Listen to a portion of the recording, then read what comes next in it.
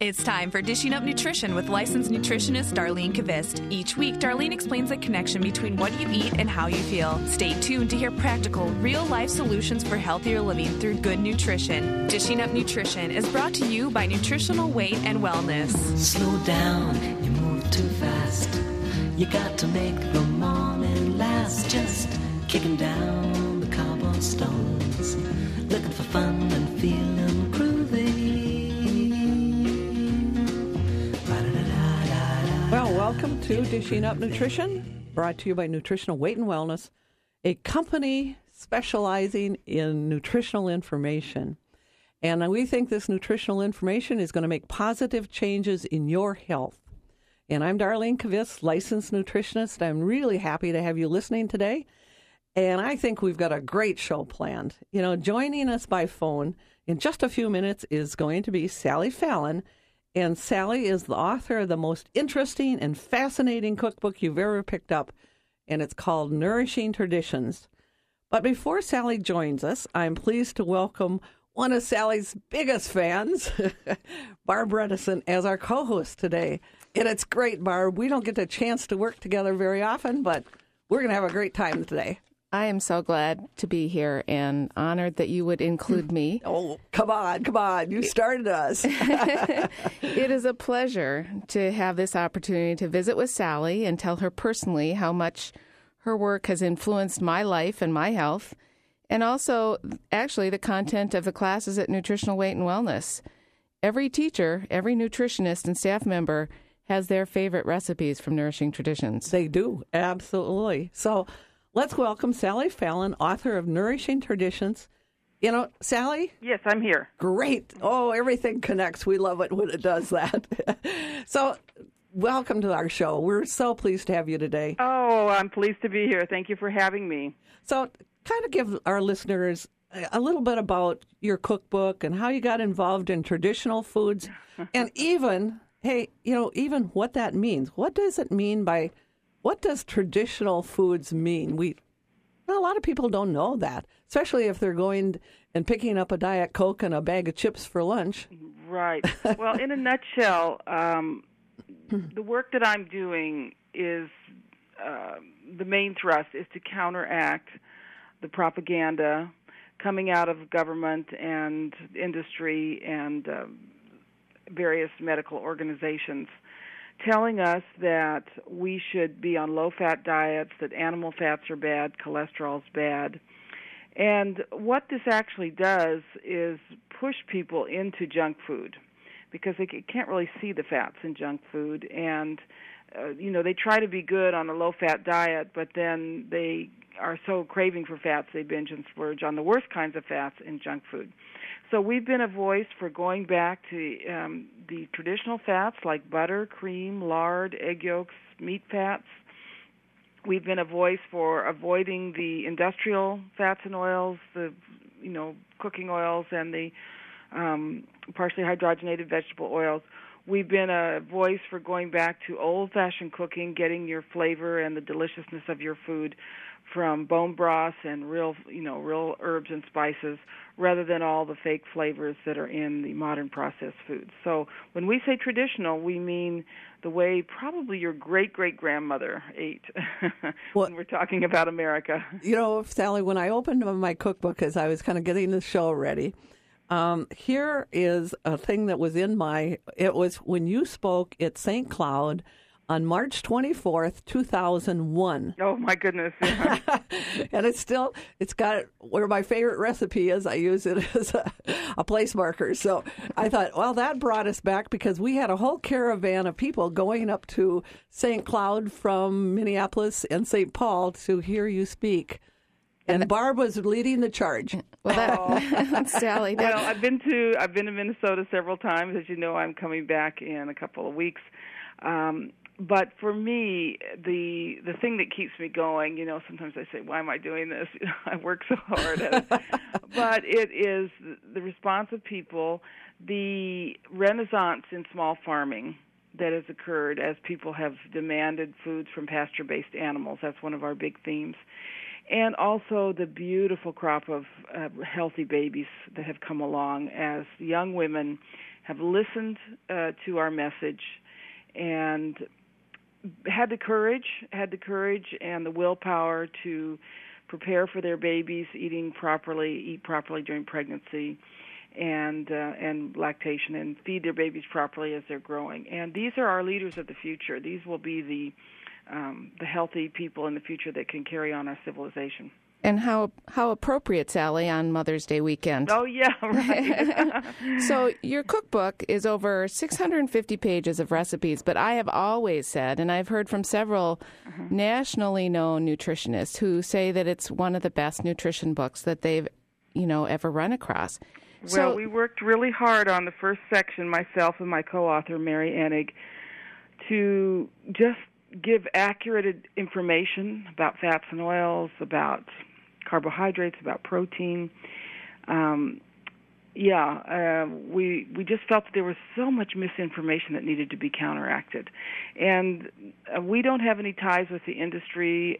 We don't have get any grants from, big industry or the government, so we can tell the truth. And I actually feel sorry for the nutritionists and the medical people who've kind of gotten in this trap of being beholden to the food industry for their grants and their financing. Yeah, it's really difficult for them to get out of that once really they jump into and it. It's hard to find work outside of the system. A lot of people do, but you have to kind of forge your own way. Right. And I think once you start eating real foods, you develop the motivation or the power to be able to step outside that box. And it's hard when you're eating the processed foods to even get there. Well, they give you more energy. They make your brain work better. Right. It's hard to go back. Now, there's a lot of people are addicted to certain foods, and, we want to support you as much as possible. This diet can help with those addictions, but things don't happen overnight either. Sally, can you tell us a little bit more about Dr. Mary Enig, who was co-author of the book? Yes. Dr. Enig is a lipid scientist. She's a PhD in nutrition with an emphasis on lipids, that's fats. And she was the first scientist to publicly warn the public about the dangers of trans fats. She had done her PhD thesis on trans fats and showed how they interfere with a really crucial enzyme system in the body, one that's involved in protecting us from cancer and also making hormones. And she published a little article in 1978, saying that it's not the saturated fats that are causing heart disease, it's the trans fats. We need to look into this more. And because of this, she was actually blackballed. The industry is so powerful, they were able to prevent her from ever getting any grants or doing any research. So she was sort of working on her own. And so was I, sort of plodding away on the cookbook and realizing I needed help. I don't have a scientific background, and I read an article about her and contacted her right away, and that led to this wonderful collaboration that we've had over the years. Not only in the cookbook, we wrote a weight loss book together called Eat Fat, Lose Fat, and we've done a lot of articles together. And then jointly, she and I set up the Weston A. Price Foundation, which is the nonprofit nutrition education foundation that keeps people up to date on everything that's going on in the field of nutrition. Sally, I have to tell you about the first time I met you. It was way back in 1997, and I actually sat across from you and Mary Enig at one of those country western dinner parties in New Mexico. And I recognized Dr. Mary Enig because I attended her lecture about health, that people need healthy fats to make bones. And it was new information to me, and it was fascinating. But I have to tell you, honestly, I didn't know who Sally Fallon was. Yeah. But when I got back here, it didn't take me very long before I realized how popular you really are. And because Barb had already, I think, become one of your groupies at that point or soon after. That's funny because the book came out in 1996. Okay, see, so and Barb was right on it. We didn't have many fans at that point. But I'm interested, you said New Mexico. Are you sure it was New Mexico? I think it was at the American College of Nutrition conference, and I thought it was in New Mexico. I thought it was in Albuquerque. That's where I have it in my mind. Maybe it was in San Francisco, but wherever it was, I remember that, and how I was just like fascinating with the fact that we need good fats to make our bones. Yes. And that has, and I've said that probably 1,000 times to people when they're trying to get over having osteoporosis and direct them to eating healthy fats versus no fats. We think of vitamin D for healthy bones, and we definitely need vitamin D for healthy bones, but we also need vitamin A, which comes as a surprise to people. And we also need saturated fat. Saturated fat helps the body put calcium into the bones. And we need vitamin K. All of these things are in butter fat from grass-fed animals. So nature doesn't make mistakes by putting fat in the milk.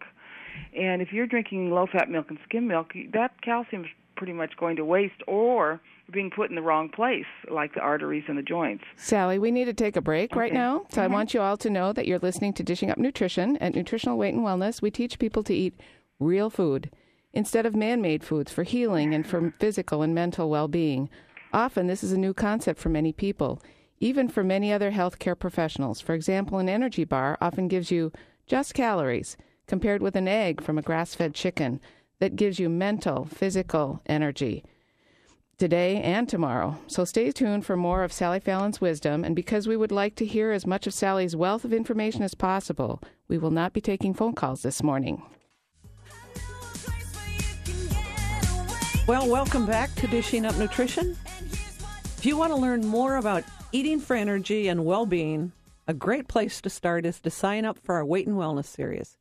We have both daytime and evening times available, and I'm really proud to say that we have teachers that walk the talk, and they have a driving passion to teach you how to eat real food. And we have classes in Andover. We have classes in Lakeville, Edina, Maple Grove, Chanhassen, St. Paul, Wayzata, White Bear Lake, and did I say Cambridge? So all over. So it's, real food. It gives you healing, it gives you energy, and it gives you a healthy metabolism. And that's what real foods really do.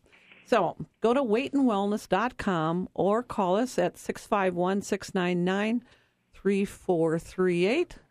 So, Sally, Dishing Up Nutrition, our radio show here, has listeners all over the United States, and I know that you speak in a number of cities around the United States. Where would they find out more about that or more about the Weston A. Price Foundation, which I know you are such a leader in and really having a lot to do with changing the way people are eating today? Well, the best place to find out where the events are is to go to westonaprice.org, westonaprice.org. And if you click on Get Involved, you'll find a calendar section, which lists not only my speaking engagements, but meetings and talks and presentations by our local chapters. So it's likely you'll find something near you within a few months of today. Specifically, though, I will be in Minnesota on the 22nd of May. I'm speaking at the Minnesota Chiropractors Association, and I'm just looking for the contact there. We have that here. Let's see. It's yes. Where is it? Yeah. And anyway, it's minchiro.com. Yeah, minchiro.com. minchiro.com. Okay, there you go. And what I will be doing, it's a morning talk all morning long. I will be doing my seminar, which is called Nourishing Traditional Diets, the Key to Vibrant Health. We'll be talking about the work of Weston Price, whom the Weston A. Price Foundation is named after, his studies of healthy traditional people and what he discovered about their diets. We'll be talking about fats and oils. We'll talk about food preparation. And it only costs $25. Pardon me? And it only costs $25. Okay, there you go. Yeah, for 4 hours of wonderful information. Yeah. So it's the principles of healthy diets, and also we get practical, too, how to prepare your food. Okay, so let's prep them a little bit on the science and what's going on with the fats. I know trans fats have been more in the public eye lately, and can you explain perhaps how do they create trans fats? How are they created? Well, they start with the liquid oils, and let me start with the liquid oils. These are what you call the seed oils. They're pressed out of corn and soybeans and safflower and so forth. And these oils to begin with, are very dangerous. They're rancid. They're full of free radicals that cause uncontrolled reactions in the body and lead to cancer and heart disease. They need a solid fat for cookies and crackers and frying. They need something more stable than these oils, and they put them through a process called partial hydrogenation, which rearranges the molecule, causes the molecule to straighten out, and creates a molecule that we don't find in food, that it's called a trans fat. And these molecules inhibit reactions in the body. They mess up enzymes. They mess up receptors. And finally, Mary Enig's warnings have seen the light, and we had a government committee say that trans fats are unhealthy at any level, at any level. And so the industry has been scrambling to get them out of the food. And this has given them a big dilemma, because if they go back to the liquid oils, these are just as bad for you, just as likely to cause cancer and heart disease. So you're saying basically that, Sally, that if the people use corn oil or soybean oil in their products, that is just as bad as using something that has been partially hydrogenated. Exactly. And what the industry has done is kind of sneak the trans fats in ways that don't end up on the label. Okay. How have they... Okay, tell us more about that. That's what we really want to know. Okay. So they use more mono and diglycerides. And mono and diglycerides are actually fats. They're just not triglycerides. They just have one or two fat molecules in the glyceride. And they are always partially hydrogenated, and they do not have to be labeled as fats. Oh, okay. So they don't. So these trans fats don't end up on the label. The other thing they do is deodorize the liquid oils, and that's a process that creates a certain amount of trans fats, and those don't have to be on the label. So they're sneaking in there, even though they're not in the label. Now, the obvious thing to do is to go back and use healthy saturated fats. That's what your body wants. Those are safe. They're stable. That's what we get in butter, coconut oil, palm oil, lard, and beef tallow. Just as an example, McDonald's used to do all their fries in lamb tallow. Yes. Which you couldn't find a healthier or more stable fat to do fries in, and they tasted delicious too. And then they switched in the 1980s to the partially hydrogenated vegetable oils. And so Sally, why did they switch? Because they had a wonderfully healthy fat in, and you said it was lamb fat, right? Right. Well, a group called Center for Science in the Public Industry, which got funding from the soybean industry, mounted a very vocal campaign against McDonald's, saying they were using these terrible saturated fats full of cholesterol, and they needed to get them out of the fries. And McDonald's was not unhappy about this, because the partially hydrogenated vegetable oils are cheaper. Okay. So I'm sure there was some kind of collusion in the background. It's kind of follow the money, and then you know what the answer will be. Follow the money, and but we need to go back to using saturated fats, and so this is the first hurdle that people who want to eat a healthy diet, the first hurdle they need to get over is the fear of saturated fats. Because if you're afraid of saturated fats, you're going to go down the wrong road. Nothing else is going to work until you get these saturated fats back in your diet. Well, I think one of the questions that come up in our classes and as we do individual consultations is, well, what about canola oil? Yeah. I mean, isn't that supposed to be a healthy fat? So tell us the truth. Okay, so canola oil is higher in monounsaturated fatty acids. And by the way, I'm going to be explaining all these things so people can understand them at the conference with pictures and everything. And the monounsaturated fatty acids are the same type of thing that's in olive oil, and they're fairly safe also. However, there are like olive oil is a monounsaturated fat. Right.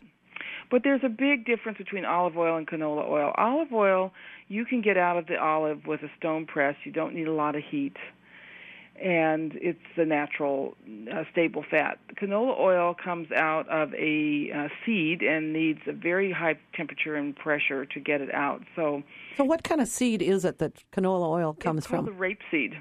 And it's actually the mustard family. Okay, so it's a pretty small seed, right? Right. And there's a lot of unsaturated fats in canola oil, and they go rancid. They get really bitter because of this high temperature. And they have to be deodorized, and that kind of ruins them and adds some trans fats to canola oil. Food that's made with canola oil tends to go rancid very quickly because of the high sulfur content.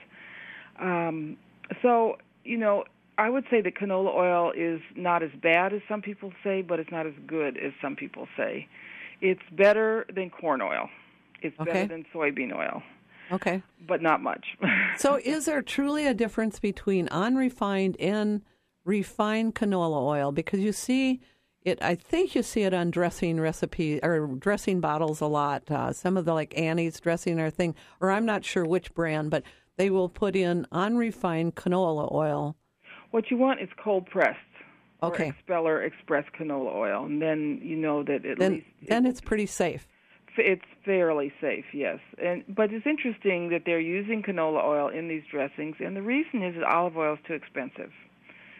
And canola oil was actually developed and brought on the market because the food industry wanted a monounsaturated oil and couldn't afford olive oil. And there's not enough olive oil in the world, in the entire world production, to satisfy the food industry. So we're really back to changing people's priorities as far as what they put in their mouths, right, and how they value it.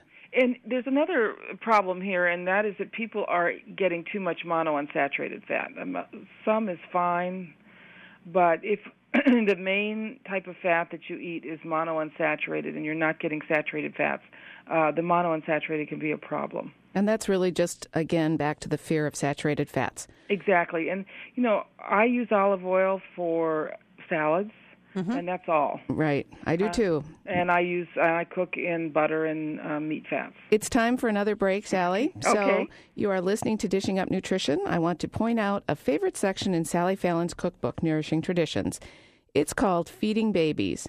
And it is Mother's Day weekend, so those of you with small children or grandchildren might want to pay closer attention. This is how it reads. It is unwise to give a baby fruit juices, especially apple juice, which provide only simple carbohydrates and will often spoil an infant's appetite for more nutritious foods. Sorbitol, a sugar alcohol in apple juice, is difficult to digest. Studies have linked failure to thrive in children with diets high in apple juice. High fructose foods are especially dangerous for growing children. Especially for babies, we must return to real foods. And we'll be back in a minute. Everybody, let's get into it. Get stoned. So welcome back to Dishing Up Nutrition. I'm Darlene Kvist, licensed nutritionist. I'm here with our co-host, Barb Bredesen. She's a nutrition educator, and she's the founder of Kombucha Divine. And our special guest is Sally Fallon of Nourishing Traditions, and we're discussing how real foods, the foods that your great-great-grandmother ate, really needs to return to everyone's dinner table so we can shut down this healthcare crisis. So let's face it, fast foods and convenient foods create illness, and real foods, traditional foods, heal us. And when you say the foods that your grandmother ate, the egg that your grandmother ate is not the same as the egg that you buy in the supermarket.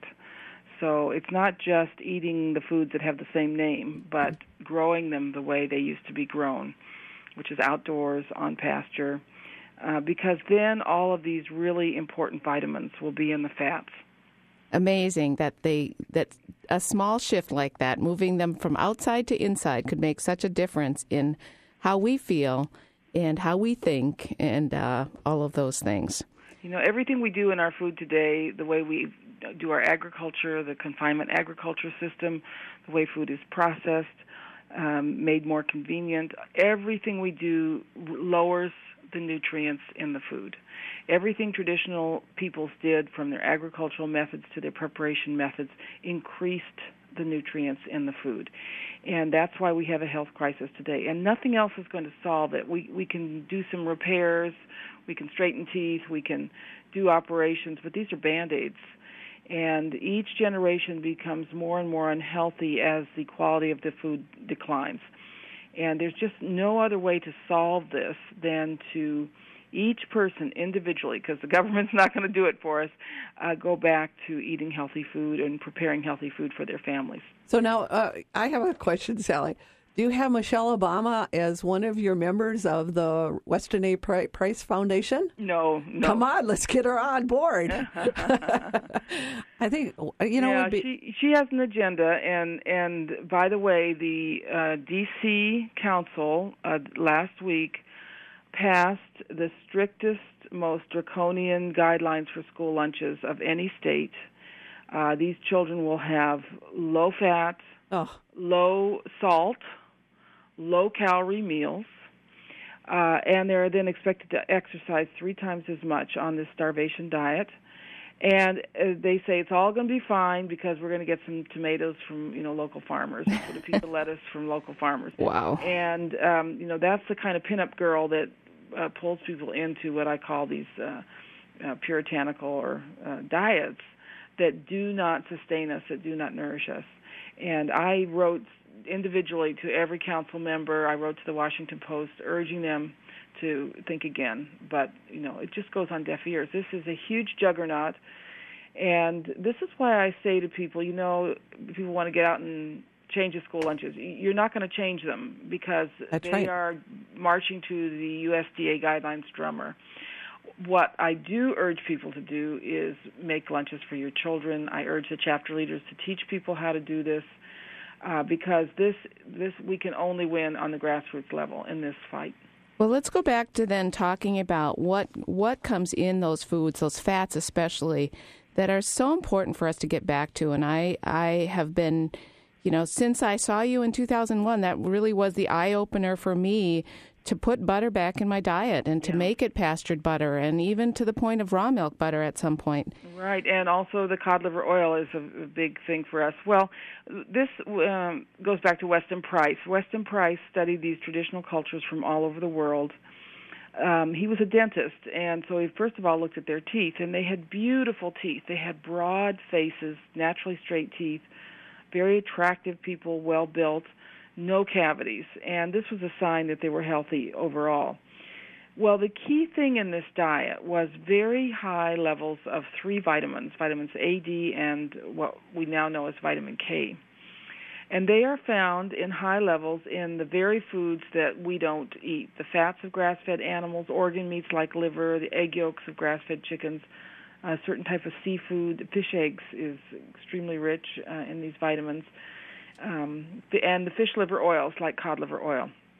So these are the foods that we're urging people to eat because there's no other way to get these critical vitamins in the diet. And what's happened in America as we've gone to the industrial agricultural system, put our animals inside, and then avoid the animal fats completely, each generation has more narrow facial structure.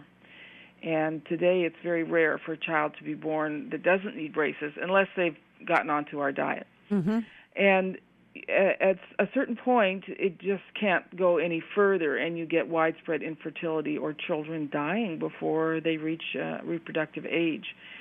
Sally, I think we should talk a little bit about fertility because, we teach a class called Nutrition to Support Fertility, and if you would stop by our office, it's working because I think everyone under the age of 65 is pregnant there. Oh, isn't that wonderful? I love hearing stories like that because, overall our population is shrinking. Yes. We are not replacing ourselves, and a great number of the babies being born will not be able to contribute to our civilization because their brains aren't wired properly. Well, and we have this huge low-fat paradigm that all of our young people, or most of our young people, have bought into. And they're absolutely afraid of fats. They feel guilty about eating fats. And, there was a study that came out showing that women who consumed low-fat dairy products had very high rates of infertility. Yes. And if they got on whole-fat diets, many of them were able to get pregnant. And this is the horrible thing here. So the official statement that came out was, well, if you're on eating properly, eating low-fat foods, and you can't get pregnant, just go on whole-fat foods for a while till you get pregnant, and then while you're pregnant, go back to the low-fat. Oh, my gosh. That just makes no sense whatsoever. Well, and so these kids are born just sitting ducks for autism, for behavior problems, for learning disabilities, and for digestive disorders. Well, they're missing the protection. They're missing the cholesterol, which they need to form their brains and their guts. They're missing the vitamin A, which they need for both those things, the vitamin D, the vitamin K. And so we get these kids, it's like instead of being born with a mansion to live in, you're being born with a shack to live in. Sally, talk just a bit about how the traditional cultures supported fertility, because I think that's a fascinating story. Yes. Every culture that he looked at had sacred foods that were important for pregnant women, and they started eating these foods before conception. Both the men and the women ate. Both the men and the women. Yes. Yes. And then the women made sure to continue these foods while they were pregnant and breastfeeding, and then they were the first foods for the babies, and the children got these as they were growing. So, can you give people a few ideas about what some of those foods were? Well, for example, in the South Seas, it was shark liver oil. Mm-hmm. So they caught the sharks, they got the oil out of the liver, and they made sure men and women got this to have healthy babies. In Alaska, it was fish eggs. Salmon eggs were considered very important for having healthy babies. In Switzerland, it was a special type of butter that came from cows when they first went to pasture in the spring, and this butter was extremely high in these 3 vitamins, A, D, and K.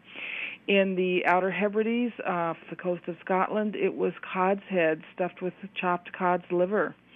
Once again, very high in these 3 vitamins, A, D, and K. And so these are the types of foods that we need to eat. I'm not saying you have to eat cod's heads, but you can do this with butter and pate and caviar, all sorts of wonderful foods. And then we strongly urge people just for the protection and to make sure they get enough to take cod liver oil.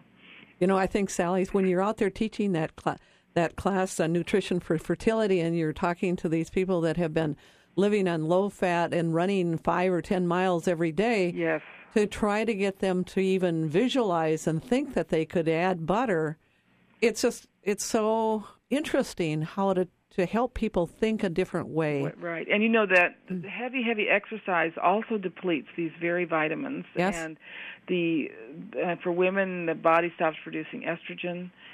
And I am not a big advocate for heavy exercise for women of childbearing age. And I remember my grandmother telling me this: women who want to have a healthy baby shouldn't be exercising so much. Okay, Sally, we're going to take our last break here. You are listening to Dishing Up Nutrition. I think it's so important to get our children off to a good start. So I want to read just another small section from that Nourishing Traditions Wise book. A wise supplement for all babies, whether breastfed or bottle-fed, is an egg yolk per day. Now, I didn't say a capsule or a tablet, even though it did say supplement, but that just means adding an egg yolk per day, because the egg yolk from a grass-fed chicken has so many nutrients that supplement the support the brain function and everything about the health of the baby. You should start that at 4 months. Egg yolks supply cholesterol needed for mental development, as well as important sulfur-containing amino acids, and the fatty acids from pasture-fed hens are essential for the development of the brain.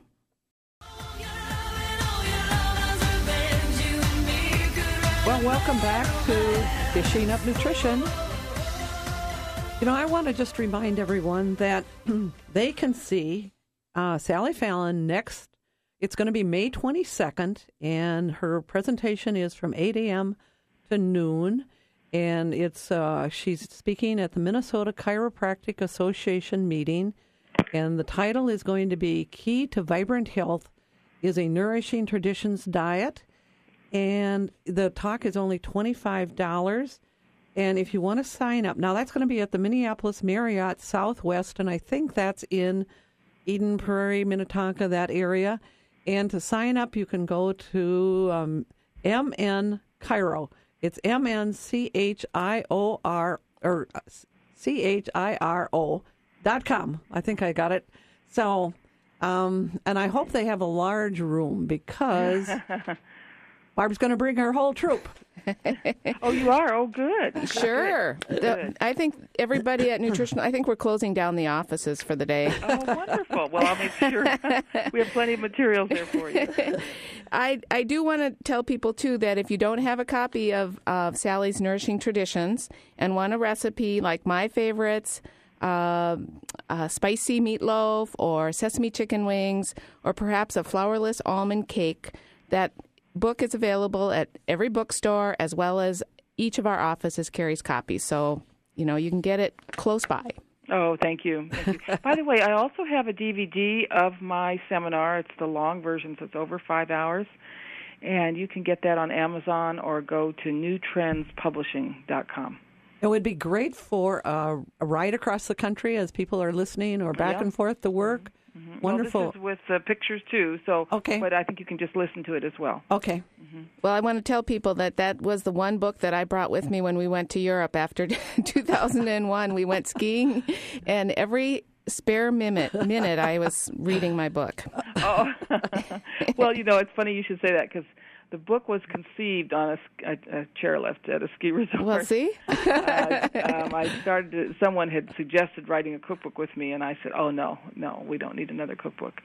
And I didn't want to write it with her. She's a wonderful friend, but she's, sort of pasta and chocolate lady. But I just couldn't get the idea out of my head, and it was on a chairlift that the whole idea of how to do it and what it would be like came into my head. So. But it is so much more than a cookbook. It is a history book, too. It's amazing. There's all kinds of stories in it and information that you would never know otherwise. A lot of little sound bites in the margins, and that's a nice way to learn. It's not too overwhelming. Yeah. Right. Mm-hmm. Right. And another one, if you want to go further in it, and you've already got Nourishing Traditions, is the book by Weston A. Price. Yes, Nutrition and Physical Degeneration, also available on Amazon. Yep, excellent book. So, Sally, we take these cows, we've taken them out of their pasture and put them into horrible conditions where they can't be healthy, and we're always battling food. E. coli, and they're not eating what they're supposed to be eating. So how does that impact their tissue? What do we lose or what do we gain by putting them back on pasture? Well, we first of all gain these fat-soluble vitamins, A, D, and K, which are so critical for growth and protection against heart disease, cancer, tooth decay, depression, all the things that plague us. We solve this environmental problem with the concentrating animals too closely. We improve the soil. We improve the income for farmers. I mean, it's just win, win, win, except for one group, and that's the industrial food industry. Mm-hmm. It's so interesting that we get people in that haven't eaten beef for a while, and I really, of course, they say, "Oh, I can't digest that." Yes. But then I say, "Well, let's try a little grass-fed beef," and I said, "I think you'll be able to digest that." The meat is actually different, isn't it, Sally? The meat is different. One of the reasons people can't digest meat is because they're eating it too lean. And you absolutely need the fat with the meat to digest the meat. And then also, if you make a sauce with bone broth and get all of the components of the bone and the joints and tendons, and the meat will be more digestible. So people just don't know how to eat the meat. Well, we are one of the few cultures where we cut the meat off. Yes. There's a lot of cultures that eat the fat off. There's a lot of cultures out there that choose fattier sorts of meat. Well, the Native Americans didn't want the lean meat. When they killed an animal, they ate the brain, the tongue, the marrow, and the liver. Well, which the brain helped them with their memory. Right, and so all the fatty parts, then they tore off the fat from the back and the interior of the animal and saved that, rendered that, and then the lean meat, they took some of it, but most of it was thrown away. They never ate lean meat. They knew that if they ate lean meat, they'd get sick. And I think this is what people are reacting to. I couldn't eat lean meat. To me, the very worst thing to eat is a skinless chicken breast. I mean, it's horrible. It's so dry, you just can't eat it. I remember growing up, my favorite piece was the wing. Yes. Because it had so much skin on it, and I could chew on the bones and everything. And my father was happy to give me the wings.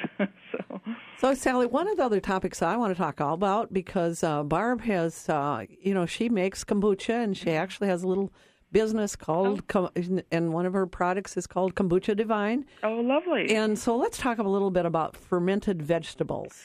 Yes, traditional cultures all use this process called lactofermentation to ferment a number of things, fruits and vegetables for sure, but they made healthy soft drinks this way. They prepared fish this way, and even meat. And lactofermentation is a natural way of preserving things that increases lactic acid. And lactic acid is the preservative, well, sort of like vinegar. And the beauty of lactofermentation is that it preserves the food and it also increases the nutrients in the food. So, for example, when you make sauerkraut out of cabbage, you increase the vitamin C up to 10-fold. Oh, really? That's very interesting, isn't it? And, there's a crying need for healthy beverages in this country. The soft drinks are the witch's brew. And then alcohol is not good for you, and coffee's not good for you, and fruit juice is not good for you. So what do you drink? And people really want a healthy, bubbly drink. And I'm just gotten into the bubbles and why these are so good for you, but that's another story. And this is what we get in these healthy soft drinks. So we're talking about old-fashioned root beer and ginger beer and these kinds of things, which were brewed to make lactic acid and not alcohol. They're sweet and sour and bubbly. And kombucha is a lacto-fermented beverage from Russia that's gotten very popular. It's available in health food stores, available from people like Barb. It's really a delicious beverage. Well,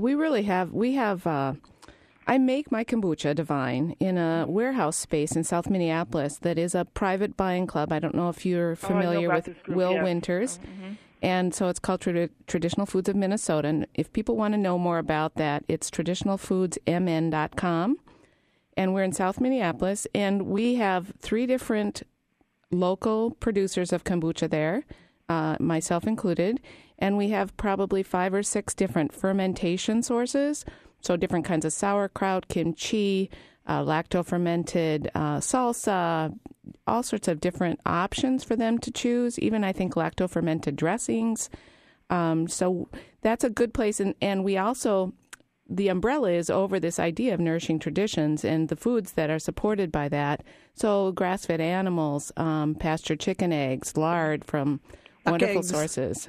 Duck eggs sometimes. Duck eggs and goose eggs. And I mentioned something I forgot to mention. These lacto-fermented foods, the real purpose of them is to give you 2 things. One is good bacteria.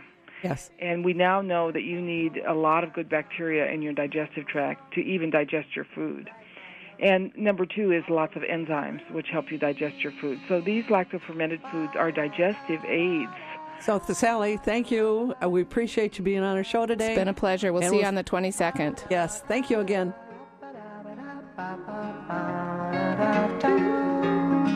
Da, da.